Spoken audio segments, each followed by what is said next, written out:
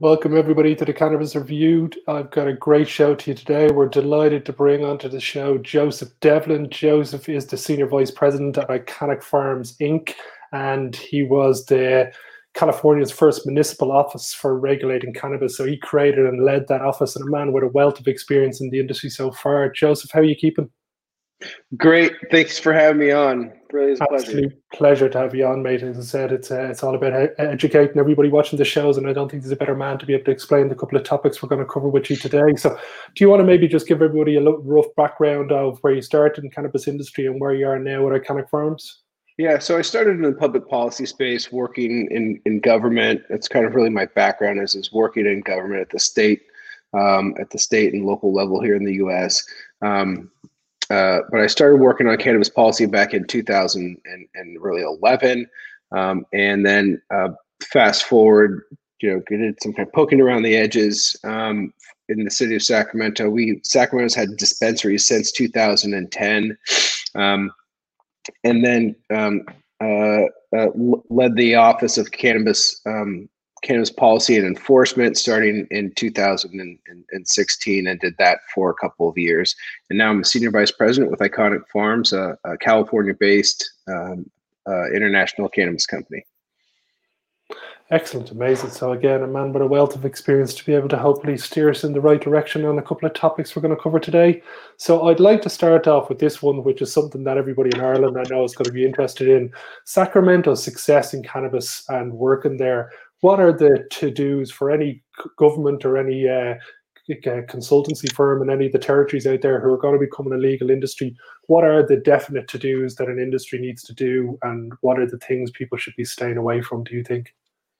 Well, I think the first step is one, acknowledging that governments have had a real heck of a time, real difficulty banning cannabis. So I don't care what government level you work at, whether it be a federal or municipal level. Generally, everyone over the last 100 years has had some sort of prohibition on cannabis. And I've been to Ireland. I've seen cannabis in the streets of Ireland. My friends were able to buy it there when I was there. So these prohibitions just don't really work. And what they really do is just kind of keep that illicit market going. So I think the first thing to do is really create a regulatory structure for managing it. And I think the next kind of big step after that is recognizing that this isn't something to be afraid of. Or something that is incredibly overly complicated. At the end of the day, this is a widget. And in California, we have some 900 rules that we have to follow in order to sell cannabis. And we as business owners want to be compliant of that. And so ultimately, at the end of the day, I think what you'll find is people in the industry, these are business people. We want to run a business. We want to run a business compliantly. And in doing so, we're going to do a couple of things. One, we're going to follow those rules. And what that does is that improves public safety, right? As a business owner, we've invested millions of dollars in starting this business. We have zero interest in making a sale to someone below the legal age to make that purchase. We have zero interest. So the fears of when we legalize cannabis, it's going to be more accessible to kids. No. I've never bought into that. It is completely contrary to every dispensary owner I've ever talked to, contrary to every dispensary I've ever been in. Dispensaries are too expensive to start to lose your business for making a $30 sale to a 16-year-old. The second thing that regulating cannabis does is it improves public health by ensuring that these products are tested, assuming that the regulatory infrastructure includes a testing. In California, we have a whole battery of tests that test for molds and pesticides. And that's an important piece, especially when we're talking about concentrates. Illicit concentrates or concentrates that are made illegally can potentially, at least in particular, pose health risks. And so, improving public safety is and public health, I think, are tangential benefits of it. But the big to-dos again are, don't be afraid of doing it. The information is out there now. You don't have to be the tip of the spear like Sacramento was. Okay, perfect. That's great information. Now I think that's something we'll be able to deliver home to the politicians here, and hopefully some of the scaremongering that we see happen in something like New Zealand when they went to legalize, it seemed to be the advertising war was the no side were way more effective with their campaigns in terms of scaremongering with people, whereas the other side just came with science, which hopefully in this day and age is not enough to convince people. So I'd like to move on to IKÄNIK Farms and the IKNK brands. Can you tell us about the start of this company and the plans for the future? I have some of the products that you've got. Like, I'm looking forward to seeing this premium flower. Can you tell us about some of the plans for IKNK brands and IKÄNIK Farms? Yeah, so IKÄNIK Farms, we are what's called a vertically integrated cannabis company here in California. We have a couple of brands. We have our IKÄNIK Farms flower, as well as an artist series called Ronin, another one called Rations, and those are distributed up and down the state of California, really all the way from San Diego to the far northern part of the state through our distribution company. Yeah, and then so in addition to our distribution company and a number of retail facilities that are coming online here in the next 2 months, we also have a cultivation facility in Colombia. That facility is EU GMP C certified, and is one of the I think the only, or maybe one of only a couple EU GMP C certified facilities in Colombia, and that is that's really our plan to bring essentially California cannabis to the globe. So we are, our company leadership are cultivators at heart. We were going to be a multi-state operator. We were looking at expanding into all these states across the U.S.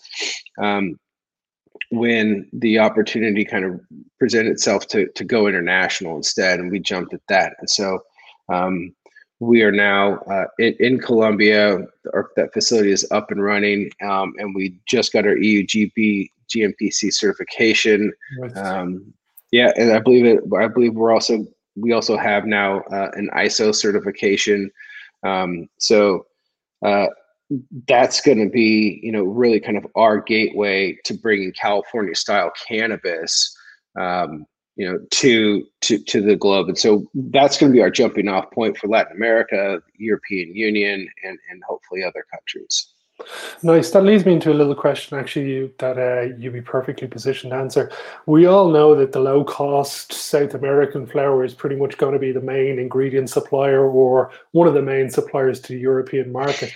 Do you see then that balancing out with the premium craft growers, let's say growing the champagne or the brandy of the cannabis industry? Which one do you see having the more growth over the next 5 years? That's a great question. And I think if I could answer that question with accuracy, IKÄNIK and myself would be much better off. That's a tough one. I don't think anybody really kind of initially contemplated a bunch of California boys going down to Colombia. And so, when I say that we're bringing California style cannabis, I mean, we're bringing, this isn't that brown brick cannabis that was coming out of, Latin America being smuggled across the borders. I mean, this is green bud flower that we're growing. I think in part of that is going to be dependent upon the restrictions around product development and standards that each country has. Certainly, I don't think you can discount California's potential for growing of a high volume, high quality product. I mean, we still have cultivation facilities under construction here that are measured in acres, right? I mean, I personally know two people that are just now getting permitted for 10-acre grows, right? And right, and like that's just me.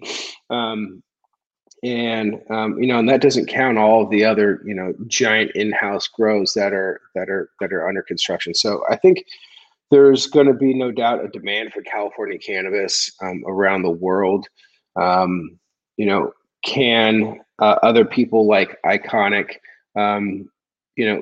bring a similar quality product, via another country? I think we're going to start to see that, and how those compare, and kind of like what's the value of kind of the name of, if you will, of California versus a very similar product or the same product, because we're indoor growers in Colombia.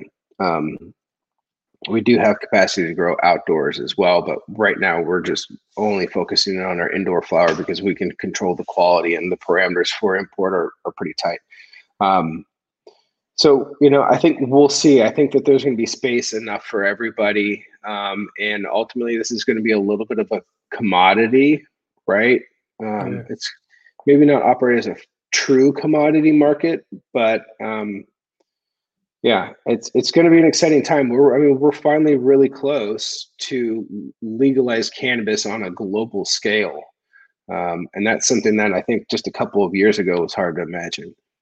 Yeah, well, long may the march forward continue, and hopefully we get another few dominoes knocked down this year that keeps continuing on forward with the growth. I'm going to bring into the last topic. That's something you guys are really good at IKÄNIK, is brand ambassadors. You have a number of good musicians and a couple of good surfers. How important do you think brand ambassadors are to the overall brand? Because I think that's what's going to end up winning this global race, is who's got the best brand, who's got the coolest, pretty much everything. So how important are brand ambassadors to you guys, and how do you see them in the future of the industry? Yeah, I think, I think that is something that's going to be here to stay.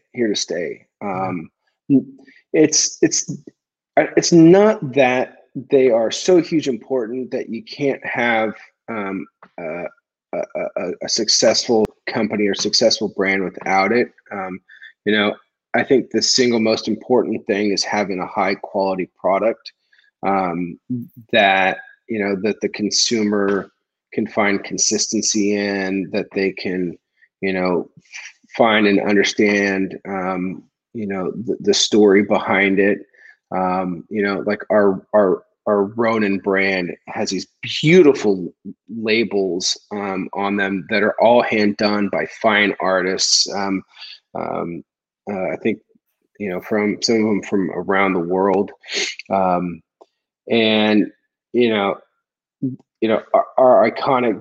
the IKÄNIK brand itself is really rooted in surfing and snowboarding and action sports, because that's who we are. It's who our company was founded by, and that's kind of who we've naturally gravitated towards, as professional surfers and snowboarders. And you mentioned the musician. Yeah, we have Pepper. But ultimately begins with a really good product, and there's no skipping that part, right? There's no amount of money that can kind of buy you out of having a good product.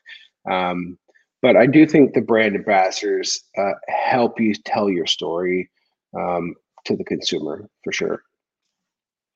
Okay, interesting. It's been a great chat. For anybody who wants to check out more, you can see the website link down there below. It's been an absolute pleasure talking to you, Joe. Thank you very much for coming on the show. And all the best with IKÄNIK, and hopefully we get to talk again in the future and see where everything's at. Hey, well, thanks for having me on. I hope I get the chance again to maybe talk to some of the elected leaders in Ireland. Would love to see Ireland come on board with a set of sensible regulations. So yeah, well, we'll be pushing that. We'll be pushing that severely over this side of the woods. So yeah, hopefully everything goes well for you, and I'd love to chat to you soon. Awesome. Thank you so much. Thanks for watching, guys. See you next show.